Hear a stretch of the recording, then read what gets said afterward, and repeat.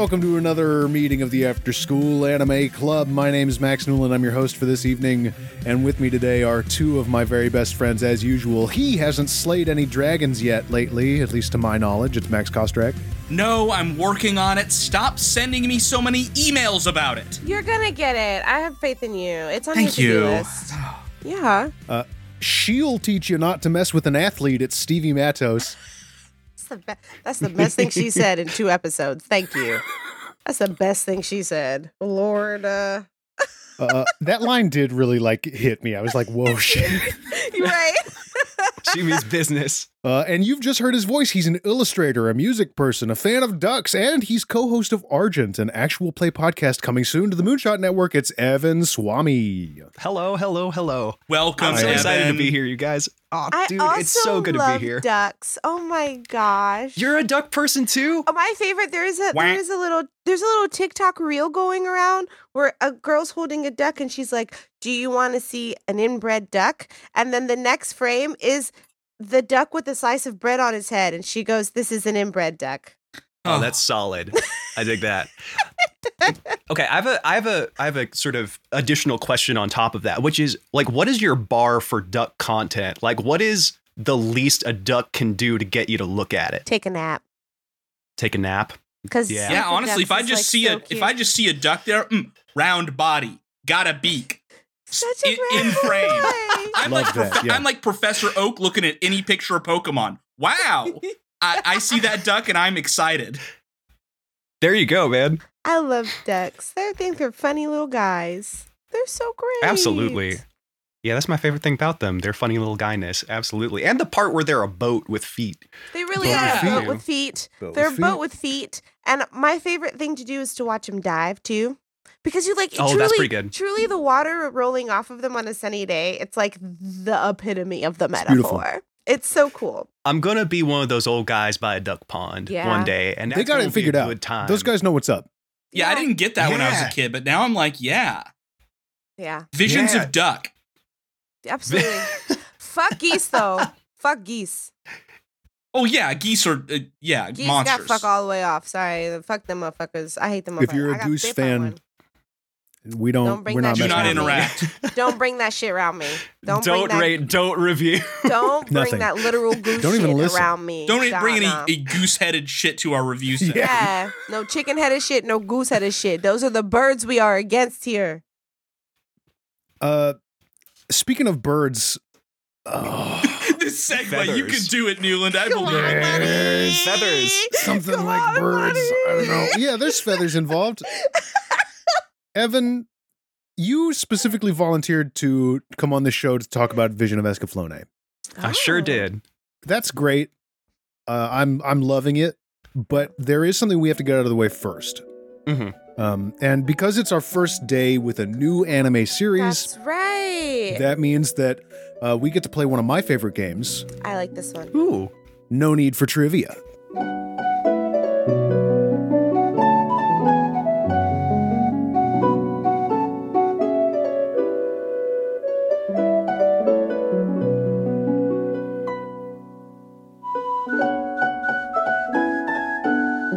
Yeah. I like this one because we learn stuff. Me too. I like learning this stuff.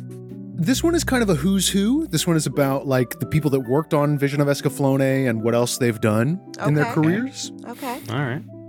And we'll start with one that maybe will be easy. So this is going to be a multiple choice game, and no buzzing. I'll read the answers out, and then everyone will reveal what they've chosen. And we'll start here with number 1. Series creator Shoji Kawamori is a veteran of the mecha anime genre. In fact, we've watched a show on this very podcast that featured his work. He lent his hand to Outlaw Star, but in what capacity? Was he A, director, B, storyboard artist, C, ship designer, or D, animation coordinator? I've got mine. Shoji. I think I know what it is. I think I'm Evan, do you very have Yeah, an I've answer? got mine. Okay. Yeah, I got mine. Max, what is your answer? I'm going to say ship designer, C. C, ship designer. Did anybody else have that one? Yes, I Yeah. say ship designer. All 3 of you? All right. Well, Yeah. yes, that's correct. Yes. Woo!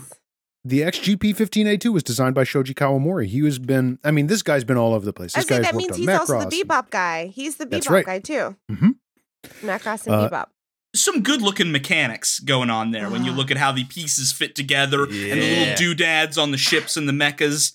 The getting That in the dude knows bad what boy he's doing. montage. The getting in the bad boy montage was just Very delicious. It was truly golden. Like literally and just like aesthetically, it was so good. Okay, we're all on the board with 1 point. Number 2, Vision of Escaflowne was almost a very different TV show. Its original production team included Yasuhiro Imagawa as director, who intended the show to be a more bombastic, combat-oriented, shonen-focused series. What campy and well-loved anime did Imagawa leave Escaflowne to direct? Was that A, Mobile Fighter G Gundam, B, Hunter x Hunter, the first one, C, Slayers, or D, Trigun? So the director wanted it to be more punchy, more fighty, more shonen. I've got a guess, but I don't know how rooted it is in logic. I don't know any of them. I'm like trying to recall my brief time reading the Wikipedia for this show. Oh, look at you preparing. I'm so proud of you. Come on, you better study. Yeah, Imagawa, you won't find him on most of the wikis because he left before they really got started on the show. I'm going to say the Gundam one. I'm going to guess that too, A. Okay, we got 2 answers for Mobile Fighter G Gundam. What about you, Stevie? You said shonen, so I'm thinking Hunter x Hunter? Ooh, that's actually a good point. Okay. Max and Evan, take it. It was Mobile Fighter G Good Gundam. job. Really? I was just saying robot to robot. Okay. Extraordinarily different this show would have been if it was Mobile Fighter G Gundam. Yeah, because this is not a traditional mecha. Was Mobile Fighter G Gundam the one where like they just stood in like the little Gundam room and they could like do the that's right. There was a little Gundam room? Yeah, so essentially in Evan, Mobile Fighter G Gundam, you gotta check G Gundam out. They didn't like sit in seats. Essentially, the situation was when they were in the cockpit of the Gundam, it was kind of like I don't think it was like Evangelion where they had to like sit in like gelatinous goo that like attached to their nervous system. I think it was more like it was like a room. Like think of like room a deck. scale VR, but it controls a mech. Yeah, exactly, and it controls the mech. So, like, essentially, all the body movements were mapped to the abilities of the Gundam. So they could also feel cool. it. So you could when do the full Gundam was cartwheels. injured. You could do full cartwheels. Oh, hell yeah. Yeah, it was All really kinds of cool, actually. A tremendous amount of like what they would do is I'll just go ahead and say it.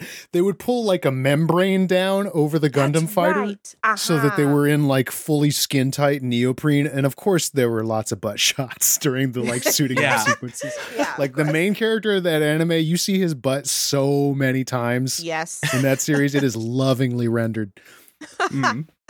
The first shape of water. Oh man. Number 3. Music for this series was co-composed by Yoko Kanno and her soon-to-be husband Hajime Mizuguchi. Kanno is another well-known name in the world of anime, famous for her work on, among others, this series, which also featured designs by Kawamori. Was that A, Mobile Suit Gundam 8th MS Team, B, Outlaw Star, C, Captain Harlock, or D, Cowboy Bebop? Why are you furrowing your brow? You know this, Kostrak. Do I? Yes, you do. Stevie just said it a little while ago. Yes, I just said it. Just said it. It's Cowboy Bebop. It's Yoko Kanno in the seatbelts. It's Cowboy Bebop. You did say it. Yoko Kanno in the seatbelts did all the music. We've had the clue all along. Yeah. Don't give me that point. Don't even give me that point. We haven't even answered a question. We're not competing. Okay, yeah, it was Cowboy Bebop. Good job, everybody. It's Bebop. This is Bebop. Yoko Kanno, legendary composer. Legendary. Incredible stuff. So good. That lady knows what she's doing. Yes. Completely. And she married the guy she co-composed this show with shortly after the show was finished, which is very nice. That's so sweet. There was something recently that I just saw the seatbelts on. I can't remember. Oh, no. They came back for live action Bebop. That's what it was. There you go. They came back for live action, which I think That's is cool. a cute love letter. I think live action Bebop is a cute love letter. I'll reserve my judgment until I've seen the original product. my thing is that a lot of people were expecting it to be like Last of Us shot for shot remake kind of situation, and that was not the thing. It was a bunch of nerds who had money to make a fan. It was very much an homage, and I have a bunch of complaints about it, but you know what? There was some entertaining stuff in there. Yeah, and you know what? We love to see John Cho getting work, don't we, folks? Yeah, we sure do. Really, that was the thing. I just wanted to see John Cho be fine. That's all I wanted. John Cho was fine as hell. They can put that man on television doing anything. I'll watch it. Truly. That's fine. Truly. Cowboy Bebop seems like a fine delivery mechanism for him. Indeed. I love him. We're halfway through. We got 3 more. Okay, Number go. 4. The original U.S. carrier of Vision of Escaflowne, Fox Kids, advertised and broadcast it as a children's show. They gave up 10 episodes in. Why did they do this? A, they didn't watch the whole thing before they started and didn't realize how adult its themes were. B, they went bankrupt and the Fox Kids logo or label was absorbed by 20th Century Entertainment. C, the writer's strike happened and work stoppages led to the studio's closure. Or D, they were sued by Saban.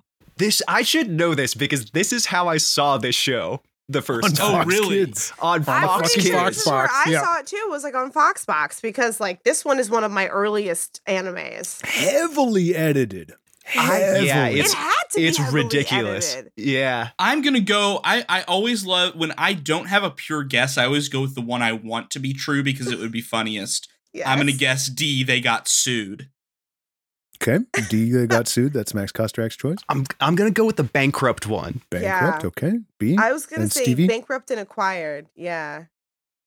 Oh, wow. No, it's nobody got a point this round. No. Because they didn't watch all the way through. They straight up just didn't watch the whole thing and I didn't was like, realize it's how 'cause they adult it didn't- was. Oh my See, God. Here's the thing. They gave I'd it be the thinking- 3-episode test. I'd Yeah. be thinking that the internet is, like I've said, my disappointment at the internet not being gay enough. Yes. Me. The internet is not as gay as I be thinking it is. And the internet is sometimes, reality is not as wild as I be thinking it is. So I was like, they probably just went bankrupt. I cannot believe it's because the motherfuckers did not do their due diligence. Well, that's white men for you. Well, hey, look, and it's Foxbox. At this time in our television history, Foxbox was putting some, man, Yeah. I don't think there's anybody who's a fan of Foxbox. You know what I'm saying? Man, there Like, was Yeah. basically a turd factory. yes. Truly. I That's will no good. forever be in their debt for putting Digimon on the air, though. Okay. That's true. Okay. That's true. good. That true. dub is nonsensical, but I stand No by it. fucking It To still my introduced breath. Digimon as a concept, right? Exactly. true. Yeah. It gave us a Pokemon competitor. So I'll give it that. Okay, number 5. Funimation, now known as one of the titans of the Western anime distribution world, were so hard up in 2016 that instead of funding their redub in-house, they did this. A. Went on Shark Tank to pitch the series to the sharks. B.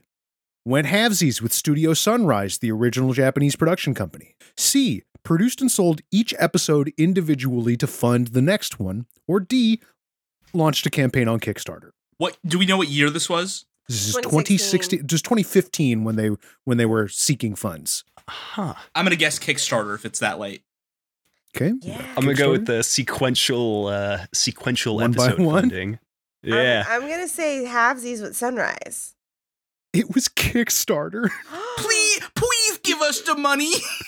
Yeah, the man. most embarrassing thing I've ever heard of. How the mighty have It fallen. is so embarrassing when a real adult company goes on Kickstarter and is like, please give us the money.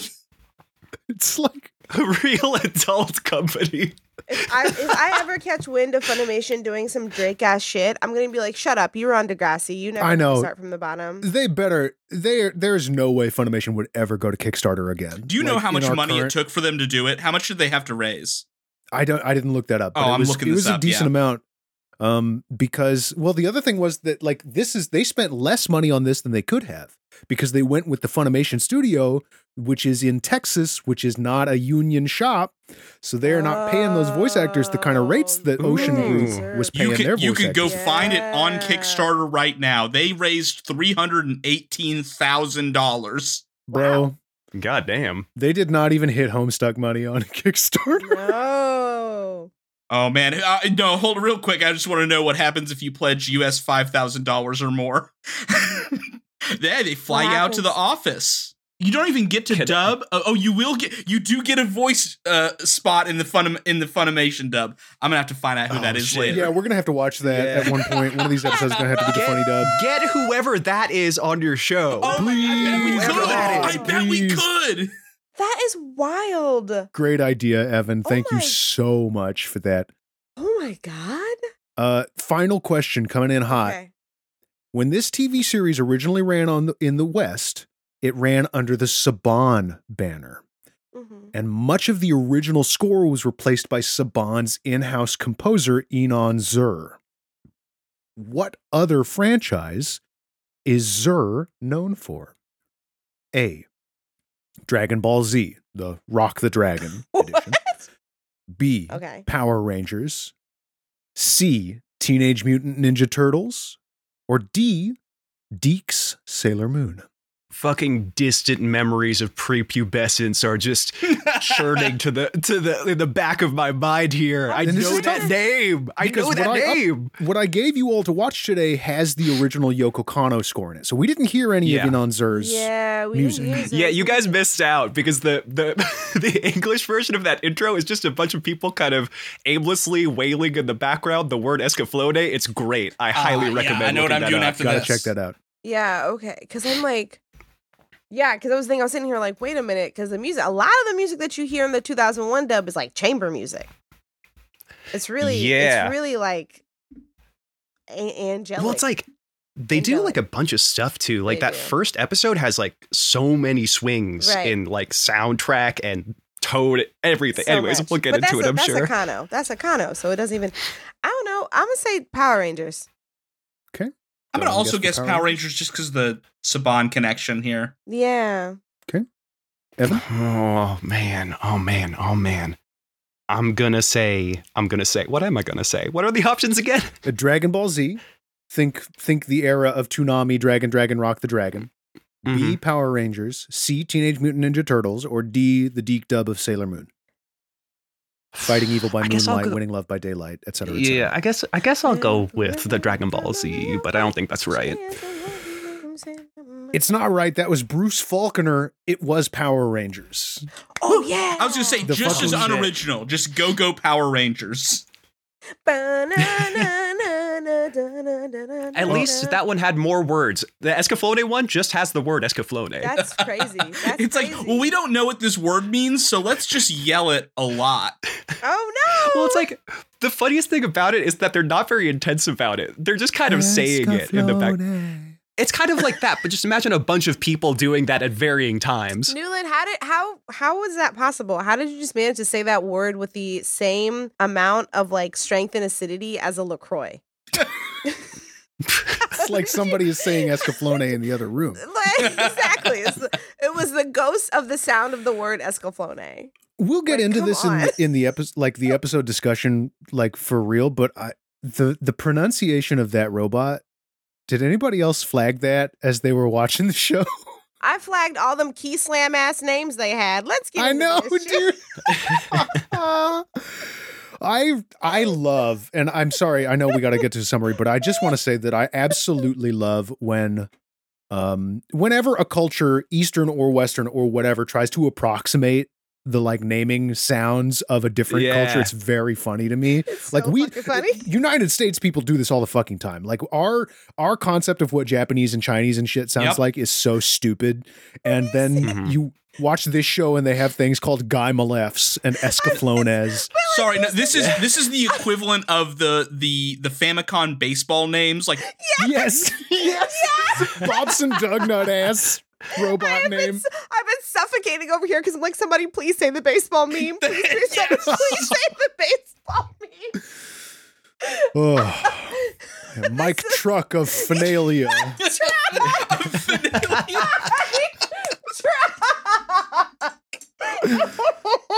Oh shit. A pro tip to anybody out there that plays Dungeons and Dragons, those are amazing NPC names. Name one big bad both of those names. Oh my god. Oh god. It's just shit like that. Oh. It's shit like that, and it's shit like this because we watched the first 2 episodes of Vision of Escaflowne, and this is what happened.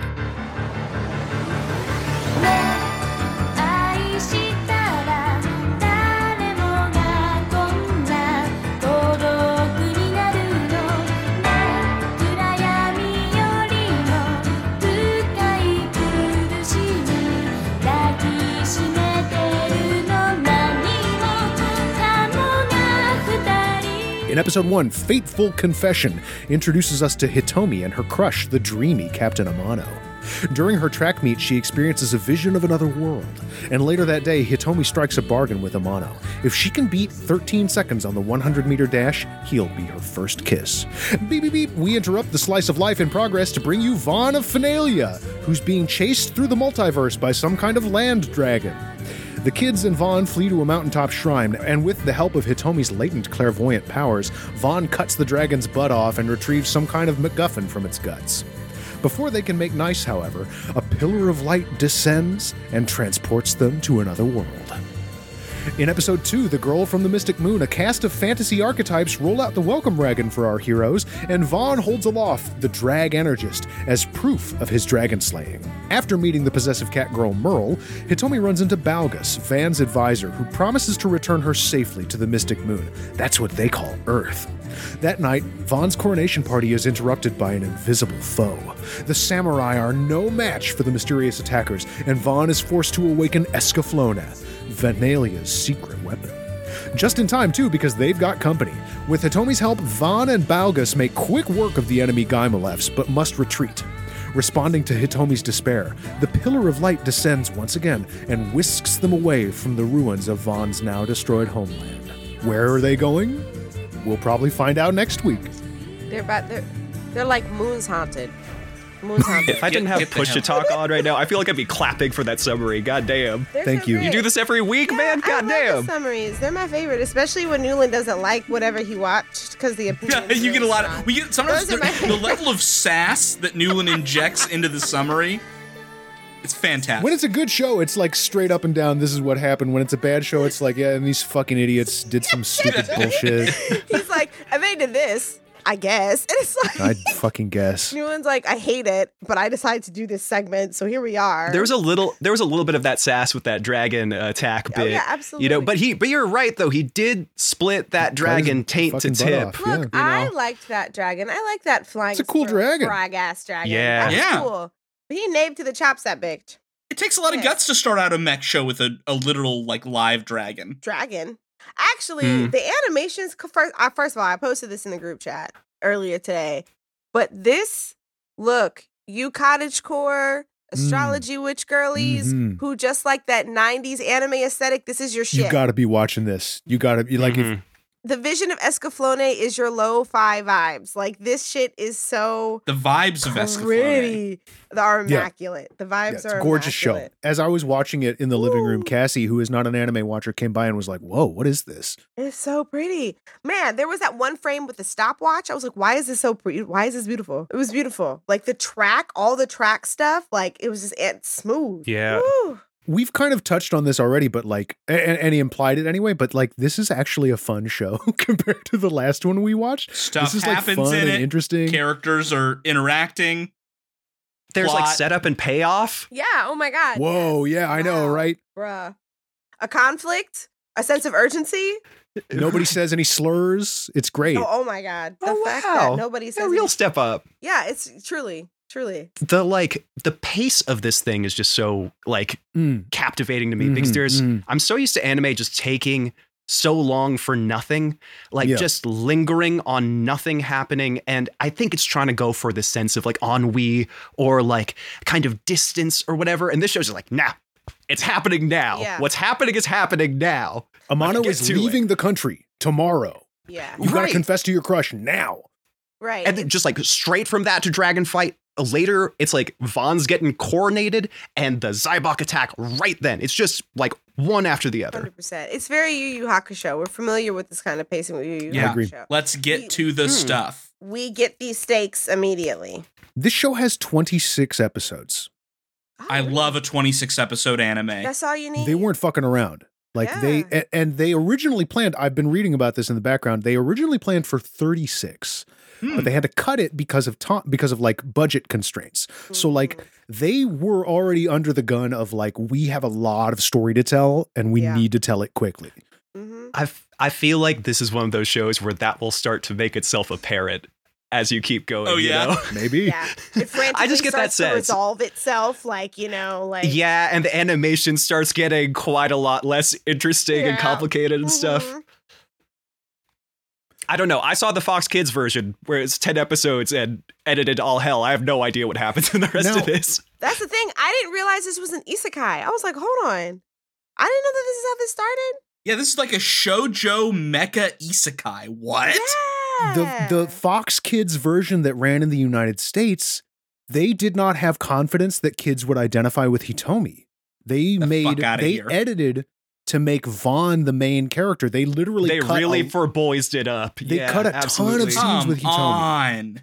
And like they cut so much that they had to reinsert flashbacks to stuff that Hitomi did so that some things later on would make sense.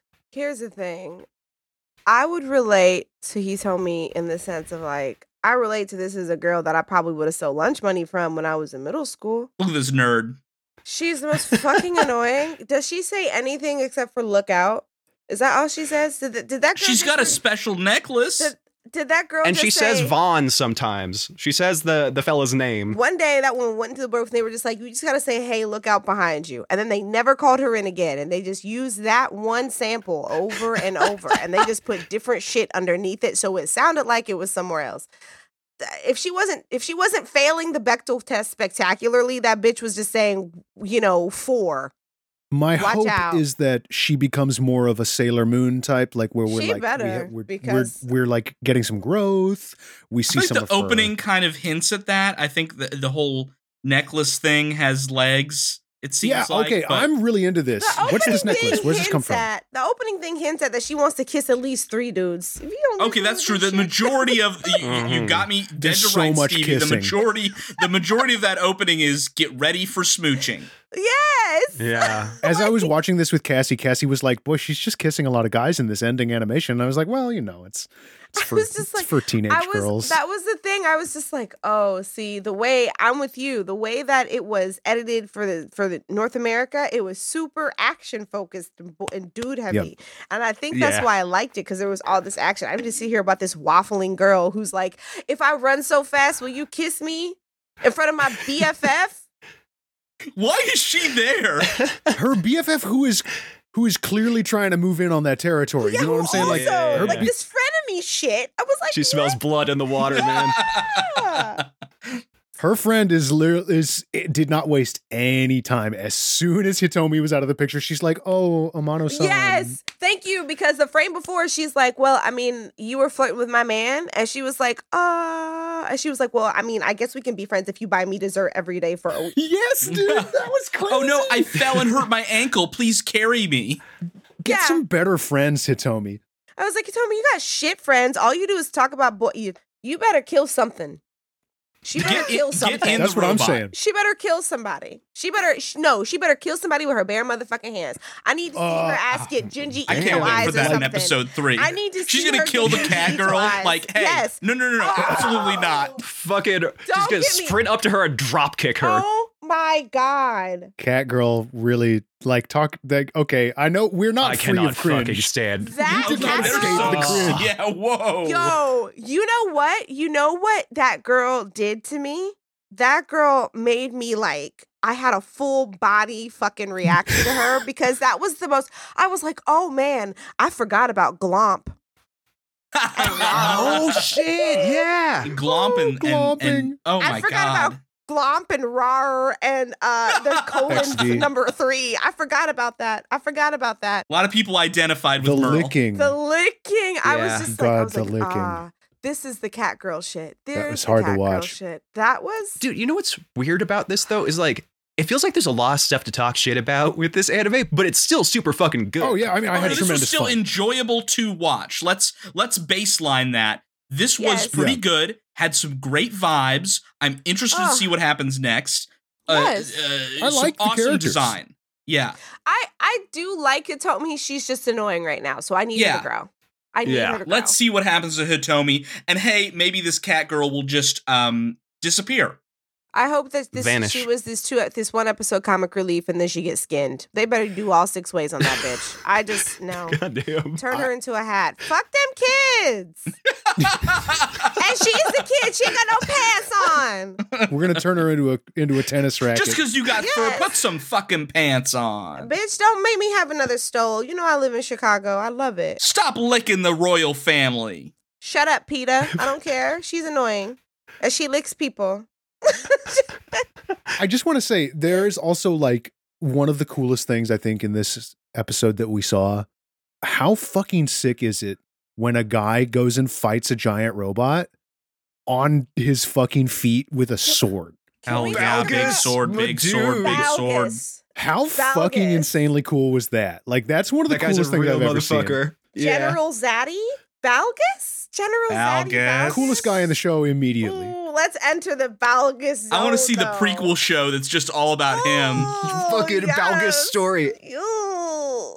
He's so cool that they can kill him off that fast and it actually hurts. Right. I've known this guy for 20 minutes. He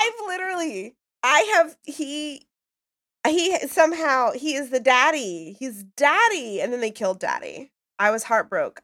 Really sad. I know. I was heartbroken. I was like, I know you're going to be that like stalwart dude who we continue to learn from. Like our first Uncle Iroh ass motherfucker. And then they offed his ass. I was like, damn. But that sword was big as fuck. I love that shit. He was like, I don't need no fucking robot. And them other generals, them key smash ass generals getting murked. So that's the thing. I wonder if those guys may have been like a bigger thing in the like early shonen version of this. Cause like they're all so designed and you know, like they seem like they're, you know, you see that kind of design in another anime. You're like, oh, that's a guy who's going to come up like a lot. Right. And maybe it's a bit part, but he'll be back, you know? Nope. Dead. Stabbed by metal lasers. We need to establish that this is a well attended to and fortified city. It has a big army, and we're trying to establish the background of Vaughn, our prince, who kills our flying squirrel frog dragon, which was a cool fucking dragon. Yes, good dragon. A land dragon. A land dragon. That third eyelid animation had me fucked up. It was so good. It was gross. I love when monsters are gross. Give me gross monsters. But the anatomical animation of it was cool. I love the fact that for the fire thing, like it had like you could see like it had sacks. The flame sacks. Yeah. Like, that was dope. I really liked that. So there's so many cool fantasy elements about this where we also have these mechs. I like the style. Besides like the immaculate vibes, the overall aesthetic, I really like the style of the vision of Escaflowne. It does a really good job of marrying mecha and fantasy. It's true. I wasn't expecting it. Yeah, and it's just like truly the way it's drawn is truly a product of that time. Like it's 1994? Yeah, 94, 96, something like that. It's early. It's early mid-90s. Isn't it? It says it in the beginning opening title, but I can't remember what it says. It ran in the US in 2001. That's when the dub came out. But the animation was done, I think, in like the mid-90s. Wasn't it? Yeah, so it's just like, it's such a product of its time. It's so cool. It's done so well. It's very thoughtful. It's like it expands on its prompts, right? Like when you hear like a dragon invading the like mundane world or whatever, like you think of a dragon, you think of like kind of like basic fantasy ass shit, but they like take it that step further. Right. Yeah, but they take it that step further. They imbue it with the sense of like real danger and visceral like panic and stuff. And there's blood all of a sudden. That thing has that huge fucking flame chest stuff. Like there's all of that shit. Vaughn gets hit with the tail and he shakes it off, but he also vomits blood. Like this is him. And they do a reverse anime sin here that I was very proud of, which is a sword hitting a thing that it can't cut through and then getting chipped and fucked up. Thank you. Yes. The sword isn't when you hit something hard with the sword, it doesn't remain pristine. And I liked that moment of like he is really busting his equipment and everything he's got against this dragon. I mean, they did that with the shield, right? When he blocked himself with the shield, it worked once. It worked once, and that was it. It was cool though. I was like, okay, come on. Damage breaking. There are like details like that all the way through too. Like I remember in the second episode where when he gets into Escaflowne and stuff and the interior animation with all the gizmos and stuff whirring around. That's so tasty. And it's like, again, it expands on the prompt, right? Like you hear magical mech. You're like, okay, it's a mech, but it's going to have a sword or something. But then it takes it further and everything inside's brass and like leather and stuff. And when he moves his arm, it's like this huge weight is shifting. just outside, like something's gliding on ball bearings and stuff. Like, it's so sick. It's beautiful. And some of the mechs have capes.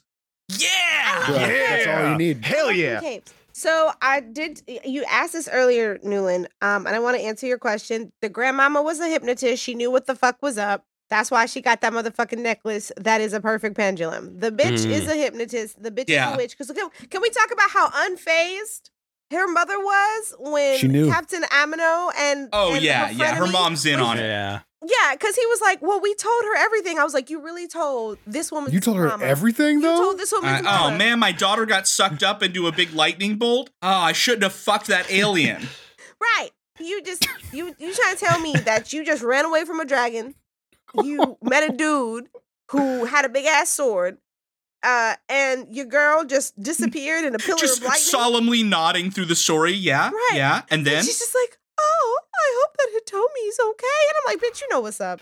Yeah. You're just like, oh, damn, already? She's about to be a high priestess now? Okay, well, grandma says she was gonna, okay. You were too cool about that. She was too cool. They know what's up. It's a matrilineal thing. I'm calling it right now. Okay. Not even gonna call the cops. Just like, Why? You know they don't do anything. And I was gonna say, yeah.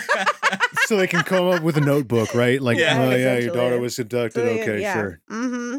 Well, you have to wait 3 days or whatever bullshit we tell people. I also didn't know that tarot card stuff was tied up. Very deep in the tarot. I gotta say, hey, listen, as a person who knows how to read tarot cards, this show passes the fucking tarot test. That's rare. That does not happen very often. So fucking rare. In TV. Yeah. When you have tarot cards in TV, it's usually like, we're going to flip the death card over because someone's going to die. Ooh, it's scary, scare cord. But like literally, yes, the tower shows up. This is exactly the right place for the tower because her whole life is going to fall apart right now. Right. And this is exactly the right place for the Ace of Wands because there is something going on that is unexplainable and magic, but it's very powerful and it's leading you in a direction. Like they knew their shit. And I was floored by that. And good. Reading up on the background of the show, the inspiration was Shoji Kawamori was like, I want to do a show that's about mecha, but it's also about fate. And it's about destiny. I really like where you're going, Stevie, with the like matrilineal stuff, because I think there is an element of fate that is tangible in this. Not only the existence of the like metronome pendulum that's been passed down, but also like she's here. She sees the future. She has visions of Escaflowne. Right. If you want to step with me into the Japanese zone for just a second here, the titles of these episodes, if you notice, the first one was Fateful Confession, and then The Girl from the Mystic Moon. And they did this weird thing where you can see in the Japanese that one of the characters is highlighted in like blue and then red. And they do it in a really weird way in the version we watched where it says Fateful, the F-U-L sort of highlighted in blue, confession.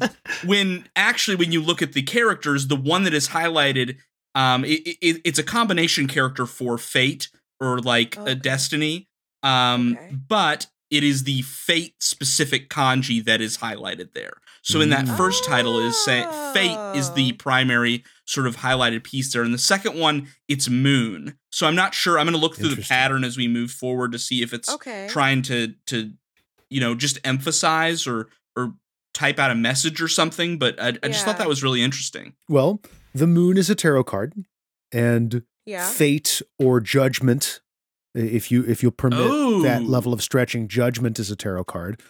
Okay. So they could all be cards. They could all be cards, and each title card did come with one tarot card on. That would make so much more sense. Yeah. Okay, I'm gonna look for that pattern as we move through. Then. Huh. Damn. Come on.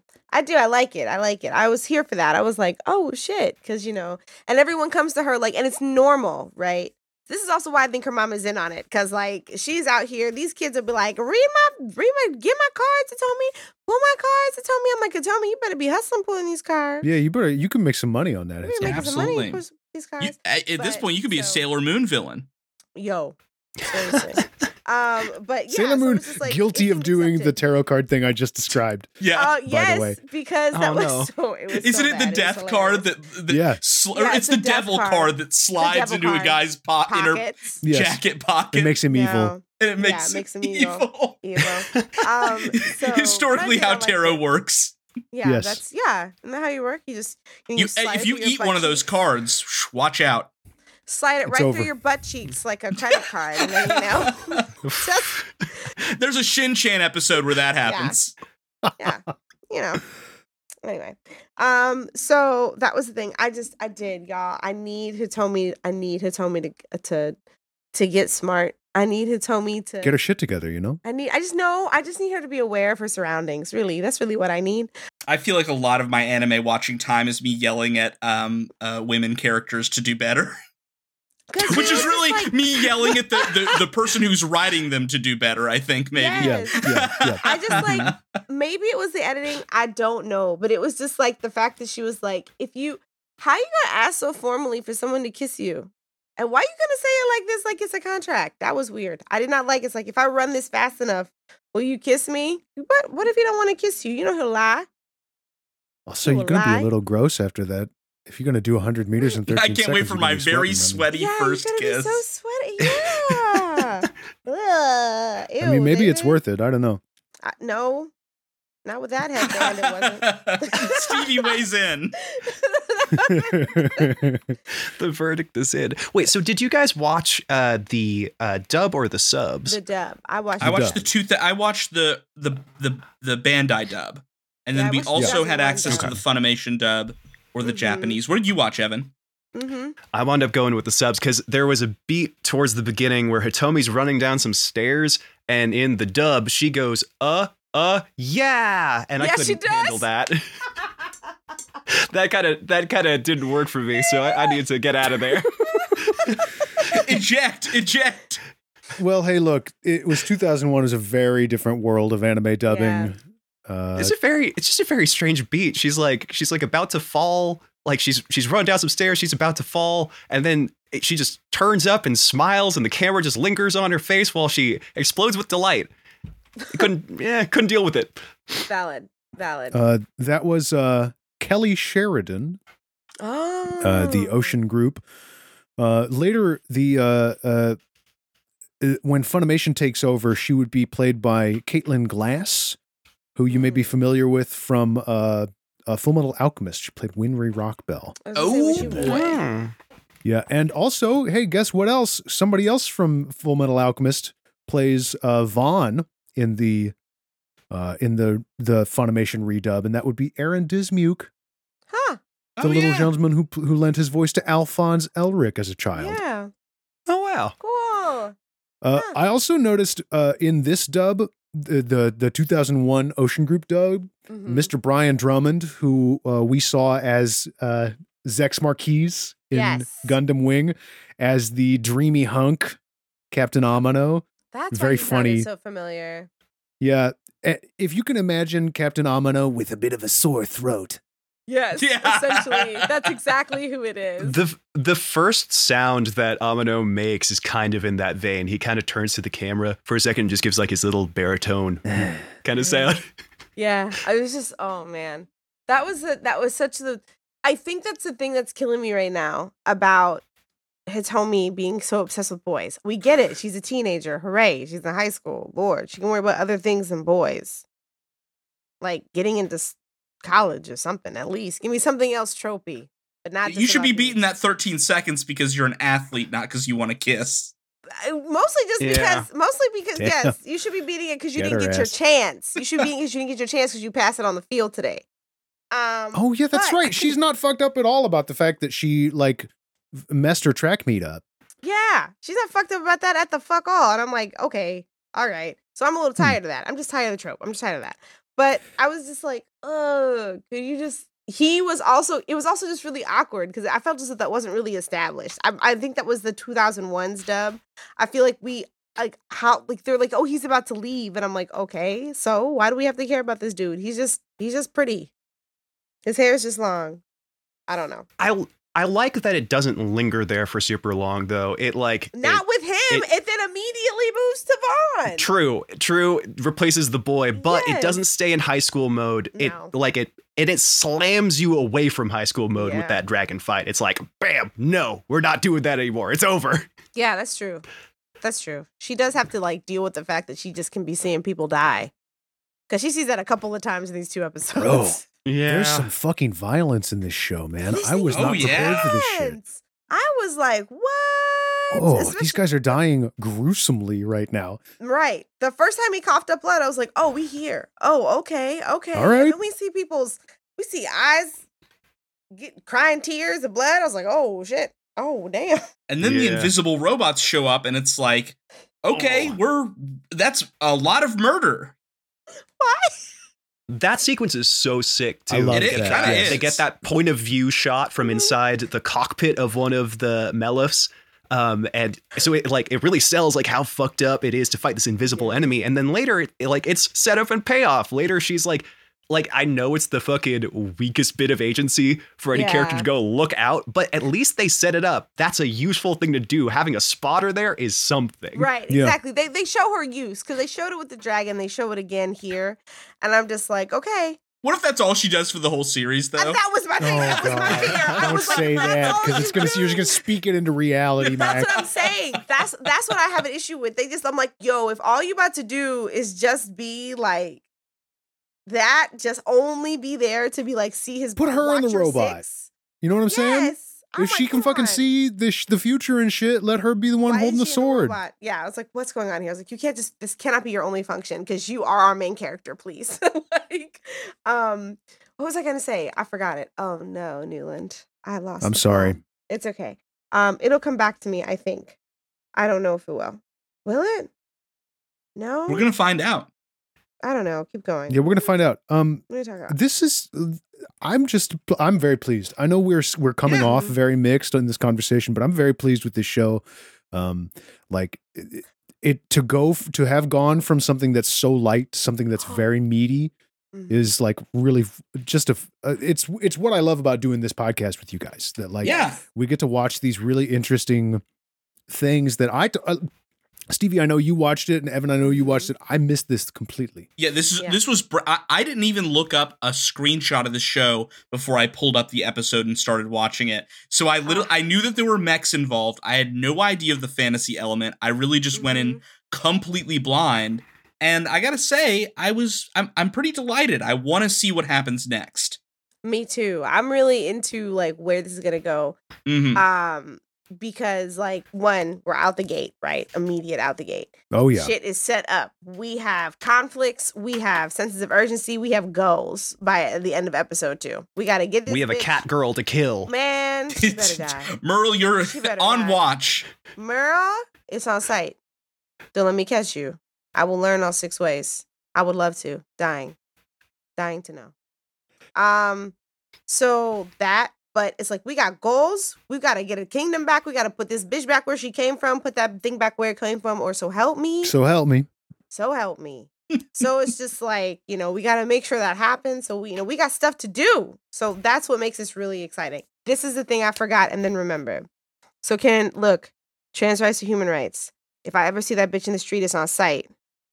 But y'all, them little motherfuckers came out them cloaks. And why did my brain go mischief managed? I was pissed. And a cloak of invisibility. I mean, they have invisibility. They really cloaks. It's that shit. I was like, did the Weasleys inside this bitch? If you don't get the fuck. It's all right. We're replacing all those references now, so it's okay. The cloak of invisibility existed in Dungeons and Dragons long before. Thank you. So thank you. So I was. It can be the Escaflowne cloak. Yes. Let's just call it the Escaflowne cloak. The Escaflowne oak. The Escaflowne oak. The Cloakscaflowne. There you go. That's it. It was so that, but it was still cool. I just did. My brain went mischief managed. I was like, bitch, if you don't quit. I did. I liked it though. I really liked it. Where do you get a cape that big? Cape for a robot. A lot of cats. A lot of cat girls. But you know what I liked on the inside of them, a big reference point for me was, what were they called in Fallout? The way that they latched onto the person was like strong. What are those suits called? Power suits.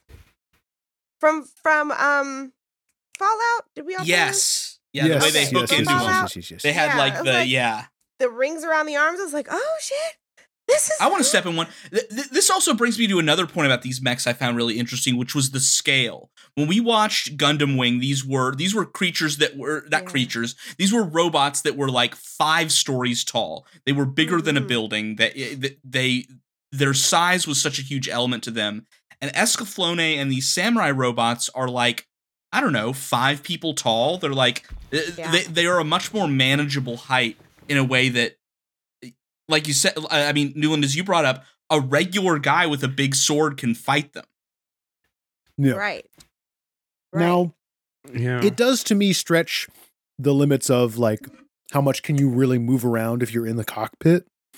But at the same time, it's a cool enough conceit that I really don't care. Yeah. Like, I was thinking about it. I think the thing that I liked about it, I can argue for it when it comes to mobility because of what we see Vaughn training with General Zaddy. Okay, that's his name because I don't remember. That's his name. You're talking about when they're doing mortal sword combat? Yeah, but like if they're doing after a fun romping cat girl chase. Valgus, yeah, that was an unnecessary scene. That was an unnecessary scene. I was like, ain't nobody checking for you, Merle. You ain't got no pants on. What? Yeah, what? I do not understand what they're trying to establish here, because Merle shows up, is basically like, don't fuck with my man, and then steals her necklace. Right. Like, played a Maya song, trashed her room, and then, like, ran away. I was like... Someone on the Escaflowne wiki, bless them, they cataloged every single item that Merle threw out of Hitomi's gym bag, which I thought is the funniest wiki shit I've ever seen in my life. Fucking doing the work. Can we get a list? Can we get a list? Oh yeah. Now, hold on. Let me pull it up. Let's go down it. Let me pull it up. This is important. The items. This is direct quote.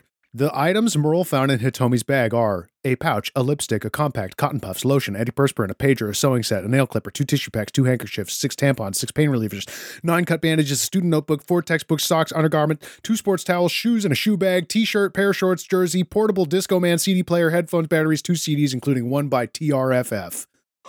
Whoa! Damn. Somebody was working. Somebody was going through frame by frame on this shit. Amazing. Not counting the amount of tampons. Like, that's the thing that got me. Yeah. The number amount of. Okay. That's true. Here's the thing. A lot of times when you get isekai'd, you don't get to bring your bag with you. And for her to be prepared. That's true. For one day. The detail, we can do frame by frame and see all these motherfuckers. Come on. Impeccable. Come on. And also that there's a pager in there. That tickles pager. Me. They're coming back. I love it. They really are. These kids want to relive the Code Orange, Code Red, Code Yellow, Code Green days, and they are like not having smartphones and stuff anymore. The babies is this real? Are weird. Yeah. Them babies are weird. I don't know them kids. I ain't having none. Fuck them kids. Anyway. Damn. Even in real life, she says, fuck them kids. Look, this is why I can't be teaching high school. Because I told you I look in them faces and say, not a vibe. Not a vibe. You don't pass the vibe check. Yes. Imagine a substitute teacher walking into your classroom. That's the first thing they say. Not a vibe. Looking around. Absolutely not. Honestly, sit the fuck down. This is not a vibe. I bet you that would cow them immediately. Just like, I'm gonna be like, not a vibe, like loud as fuck, and say nothing and just sit there. What do you even say to that? That classroom would descend into Lord of the Flies in 10 seconds after those words leave your mouth. It's like, what? Desks would be flipped. The whole thing would explode. And I'm like, what? Yes. Anyway, I think that's really all I got. I like it. The thing is, I like it. The key slam ass names of people, places, and things in this. The only thing that was recognizable was Gaia. I don't know the other 3 generals' names. No, they were forgettable. Me neither. That was the most key slam ass word salad fucking names. I was like, what the fuck? That wasn't even. How did you pronounce? Ain't no way. We got the village of Arzass, I think, or something like that. No, Fanelia. The Mystic Moon. Mystic Moon is fine. But Mystic Moon kicks ass, actually. Yeah, no, I've 0 notes on 6. Mystic Moon. Yeah, Mystic Moon. That's what I'm calling planet Earth from now on. The Mystic Moon. As we stand here on Mystic Moon. The Mystic Moon. on this fucked up mystic moon. Yes. I did like that they called it Gaia, though. I was like, cute. Moon's mystic. Gaia. Moon's gotta go back. Moon's mystic. Always has been. Cock your bag full of moon rocks, like all your amethysts. I don't know if they have those on the moon. On our moon. If we're a moon, we have those. Yeah. Oh, shit. If on the mystic moon. On the mystic moon, which is Oh, God. Okay, yeah, I'm stupid. Yeah. Sorry. No, you're not. You're just pretty, Newland. It's okay. Escaflowne. So Escaflowne. Escaflowne. Escaflowne. Escúchame? No. Macaroni. Vision of macaroni. I think I had read somewhere that isn't this that they're trying to what does Escaflowne mean? It's what I'm trying to get at. Does it mean something? I think I had read somewhere that it's supposed to be escalation. Yeah, no. I read the same thing. What? In what language? Escaflowne meaning. Well, the tarot cards are in like a Spanish, aren't they? Italian, actually. Or they are Italian tarot cards. Let me tell you right now, I definitely just wrote that. Oh no, I didn't even say mean. I just wrote, I didn't finish the sentence, and the first hit was not, when I finished the sentence, that is not what I got. I'm going to let you look that up, because I don't know what I can say on recording. Okay, so a lot of things, it turns out, on Gaia are Italian coded. Like, makes sense. They use okay, that's an Urban Dictionary result, Stevie. Yeah, I know, but I'm just saying that was the big hit. I had to scroll. I'm on the Escaflowne wiki. Escaflowne is a mainly white Gaimalef measuring at 8.2 costa, which is 8.09 meters, and weighing 7.5 peitzo, or 7.6 metric tons. Kind of seems like you could have just said 7.5 metric. But that's like the charm of this show, though. It feels like they're just bashing stuff together, like it's toys, right? Like they're just bashing culture together, like it's toys. Going like, oh, that thing's cool. That sounds cool. Let's just do that. Those generals were named Urizen, Luva, and Asona. And Balgus. I'm sorry, what was that first one? Urizen. That sounds like a drug you take when you need a pee. Dear listener, me and Newland looked at each other with the most like flat ass cringe faces. We were like, yeah, we know. We were like, Very white people smile in that moment. So Escaflowne must mean something. Well, according to Urban Dictionary, it definitely means something. Yeah, definitely not something we're going to talk about. Yeah, that's Escaflowne, I think. Good show. I'm really excited to see it again. Looking at the fandom wiki, this just also a Zord. We kind of see that in the opener, though. So this just like a Zord. It can like change shape and stuff. I want to see what, because I feel like 2 episodes, we always get like, hey, here's what this show's kind of about. What I really want to see is once this gets into a rhythm, what this show can turn into. Yeah. Where are we going? You know? Right. There was a movie of this? Yes. What? I believe it's just the same thing, but cut down. It's by Studio Bones, though. So you know it's good. Oh, yeah. You know it looks fucking excellent. I might be watching that. Wait, did they redo animation? I thought it was just the same footage that they cut redid down. it. They did all of it. And like, if you go onto the Escaflowne wiki, you can see Bones put their own spin on it. Like, these characters do not look the same as they do in the film. They really were like, we're going to do it in our in-house style. We're not going to do these big beaky noses that everybody has in this for whatever reason. I do. I was like, I love the fact that in Profile they've got like noses and not like, you know, the math sign for greater than. Yes. I was like, but y'all were like, this is a nose. We do not want you to think it is not. That we do not want you to think it's the top lip. They were like, this is a whole nose. I was like, it sure is. Thank you. It sure, yes. I read somewhere that was like their art director person. So the like series director was real into like shoujo manga and stuff. And the art director was like, art director / character designer person was like, hey, I heard you like shoujo manga, so I gave everybody these fucked ass noses, and the director guy was like, maybe not though, don't do that. But then he was like, no, dude, you're gonna love it, I swear to God, you're gonna love these noses. And the director guy was like, okay, sure, this is what's popular. Right. It's like, no, trust me, man. Trust me. This is in right now. This is in. I want to know everything about the production of this anime. It just seems so tumultuous and fascinating. The fact that it started out as like, we're going to make a straight across the bow shonen, like fighting show with giant robots, like, and then pivoted to this. That's very interesting to me. Yeah. I'm sure it was not an easy transition. And it's kind of amazing that what we got out of it was this interesting. Yeah. I agree. Yeah, it definitely feels a little genre bending that it is taking a few different pieces here. And so I really want to see how they expand on that. Give me more. More. Yeah.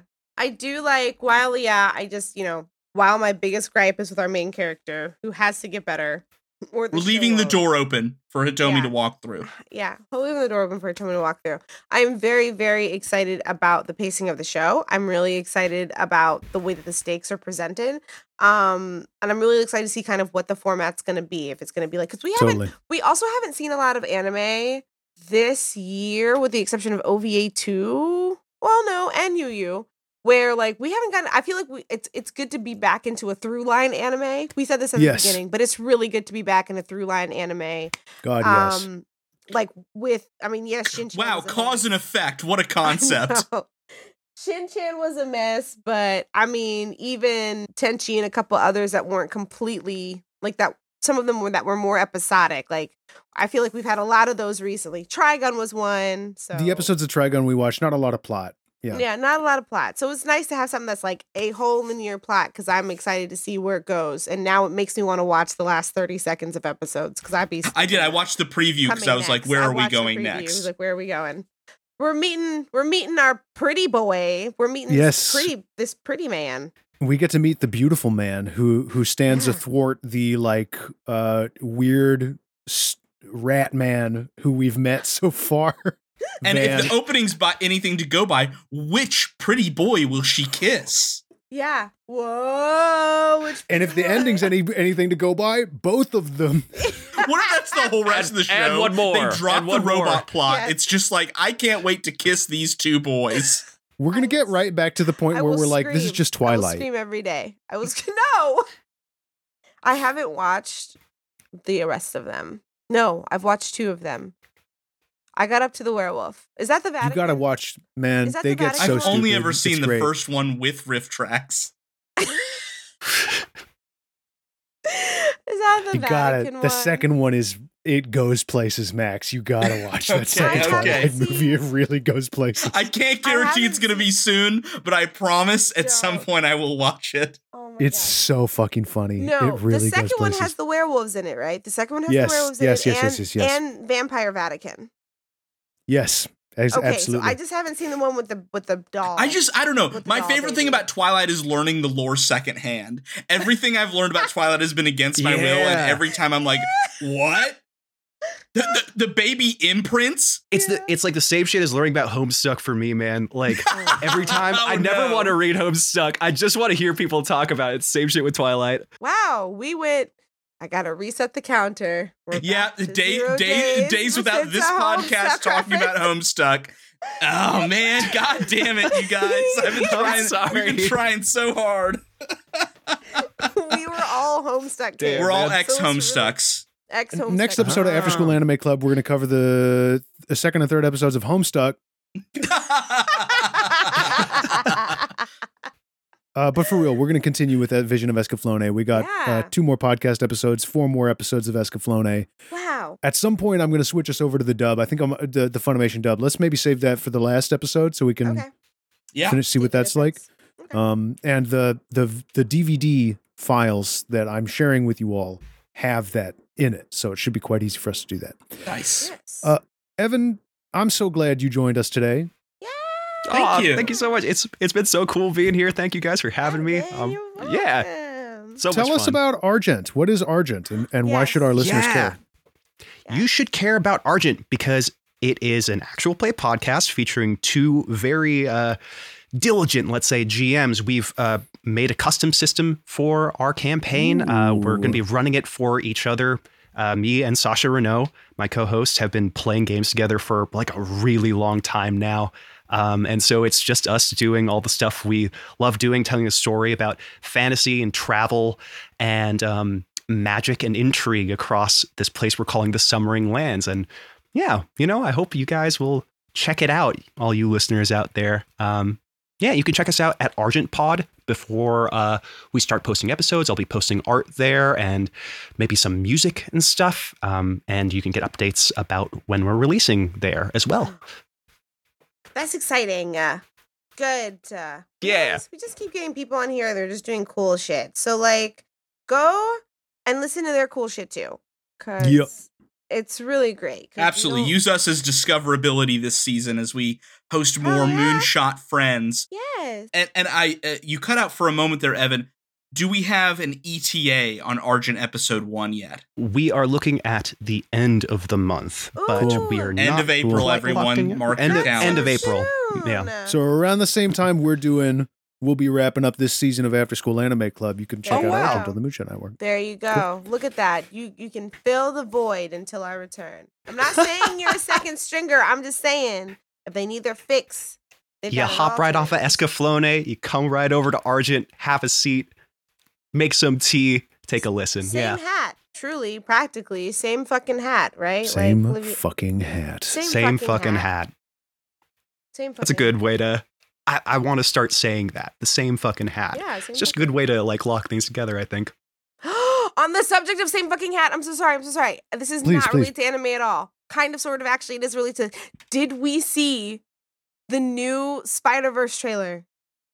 Oh, yes. Yeah. Okay, so... This is a day one. It's a day one. Obviously gonna watch this movie. Yay! Probably going to love it. I just want to say, I know I'm gonna sound like a little bit of a hater. I think they did give a little bit too much away in the most recent trailer. I feel that. I feel like I know the whole plot. Just a little bit. I feel like I know the whole plot. I'm a little bummed, but I'm still gonna go see it. I'm still going to go see it because here's the thing. The whole world fell in love with Pedro Pascal, and why wouldn't they? He's wonderful. But I feel like we all just forgot about Oscar Isaac. Yeah, we did. Who is tremendous and who is going to steal the fucking show. I'm sure of it. Yes. Come on. His Moon Knight give me more Spider-Man. More Spider-Man, is man. Good. That's all I need. Is so good. So it's just like, I'm just ready for them to be like, get Spider-Man. They all go, you. They just do the meme all over like the lobby. I'm ready to see all the Spider-Men do that. I need that for me. I'm also just very happy that we're living in a world where Into the Spider-Verse was a movie that had huge success, and so now all animated movies that are coming out are animated like Into the Spider-Verse. Yeah. I fucking love that. It's hey, great. do something different. Mad. That's all I really wanted. And when I saw Spider-Verse, it blew my mind because I'm like, this is different. This is wild and engaging and awesome. And I just want more of that. That's your American animation moment here at the end of After School Anime Club. Yeah, because it's impeccable. It's so and good. Obviously influenced by anime. Like you can't. There's no way you can look at that and be like, no denying it. No. Inextricable. No. Absolutely, 100%. So good. So I'm going to see that. I'm going to be there first day. I'm going to be there with bells on. I'm also going to be there first day for the Barbie movie? Barbie. The Barbie Hello. movie? This is welcome to our movie podcast now. I'll make the argument. I'll go ahead and do it here. It's just like my soup argument. Everything is anime when you really think about it. Barbie's definitely anime. Barbie's anime as hell. Like, look, they got Ken's rollerblades right. Leave me alone. That did blow my mind. Like, that was good. I was not a Barbie kid, but my little sister did have a lot of Barbies. And so, like, for me, there was a lot of moments of, like, pointing at the screen during that. And I'm like, oh my God. I know this.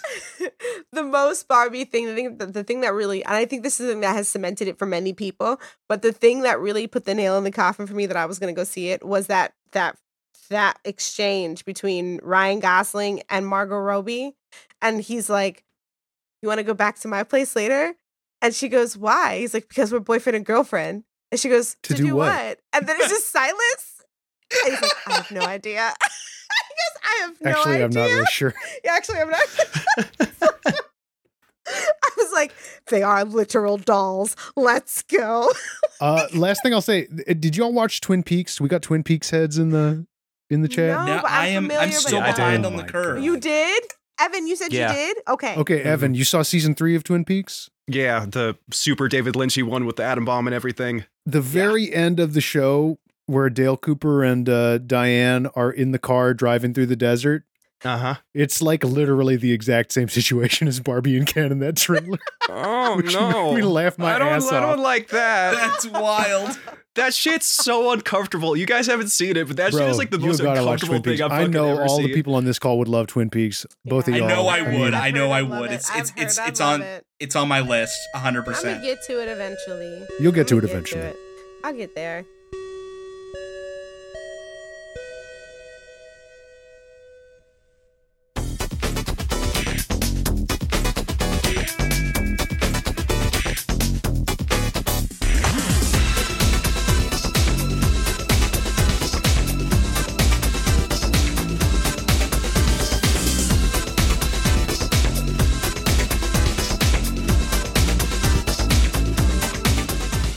And that bell means this week's meeting of the After School Anime Club has come to a close. It's been a pleasure hanging out with you. If you want to follow us online, you can at Anime Club Pod on Twitter. I'm on Twitter at MaxNewland_. Max, how about you? At Max_attacks. And Stevie. As long as Twitter's still there, because it is falling apart daily. I'm on Twitter, but I'm also on Instagram under the handle A Smattering on both platforms. No reviews to read today, unfortunately, but we believe in you. We believe that you can that you have the power to put a 5-star review on there with no chicken-headed shit. Or goose-headed shit. No goose-headed shit either. And if you do, I'll read it. I'll use my voice that you usually have to pay to say specific things, and I'll read it. You're going to read goose-headed shit? I mean, I'll deal with it, but at least it's not chicken-headed. Well, Stevie will come deal with you personally if you put chicken-headed shit on there. No, I will not. I'm going to activate that white violence. And absolutely. Max Kostrak will come deal with you personally. I'm getting into my mech suit right now. I'm coming to your house to destroy it. And again, we're so glad we got to spend this time with you. Thank you for listening, and we'll see you at the next meeting.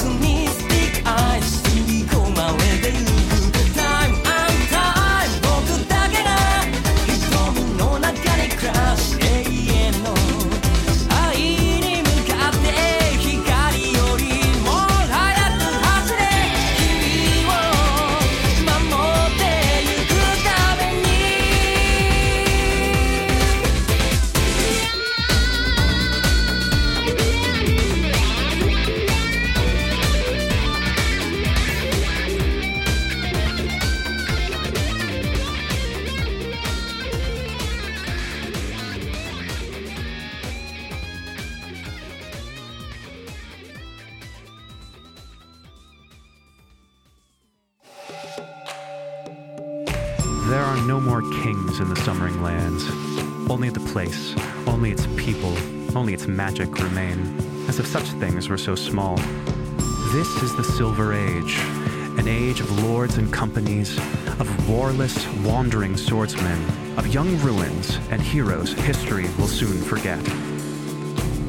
Join us for Argent, an actual play podcast by Sasha Renaud and Evan Swami, featuring 2 GMs, a custom game system, and original music. This show is brought to you by the Moonshot Podcast Network. Listen every other Thursday wherever you get your podcasts, and follow us on Twitter at ArgentPod.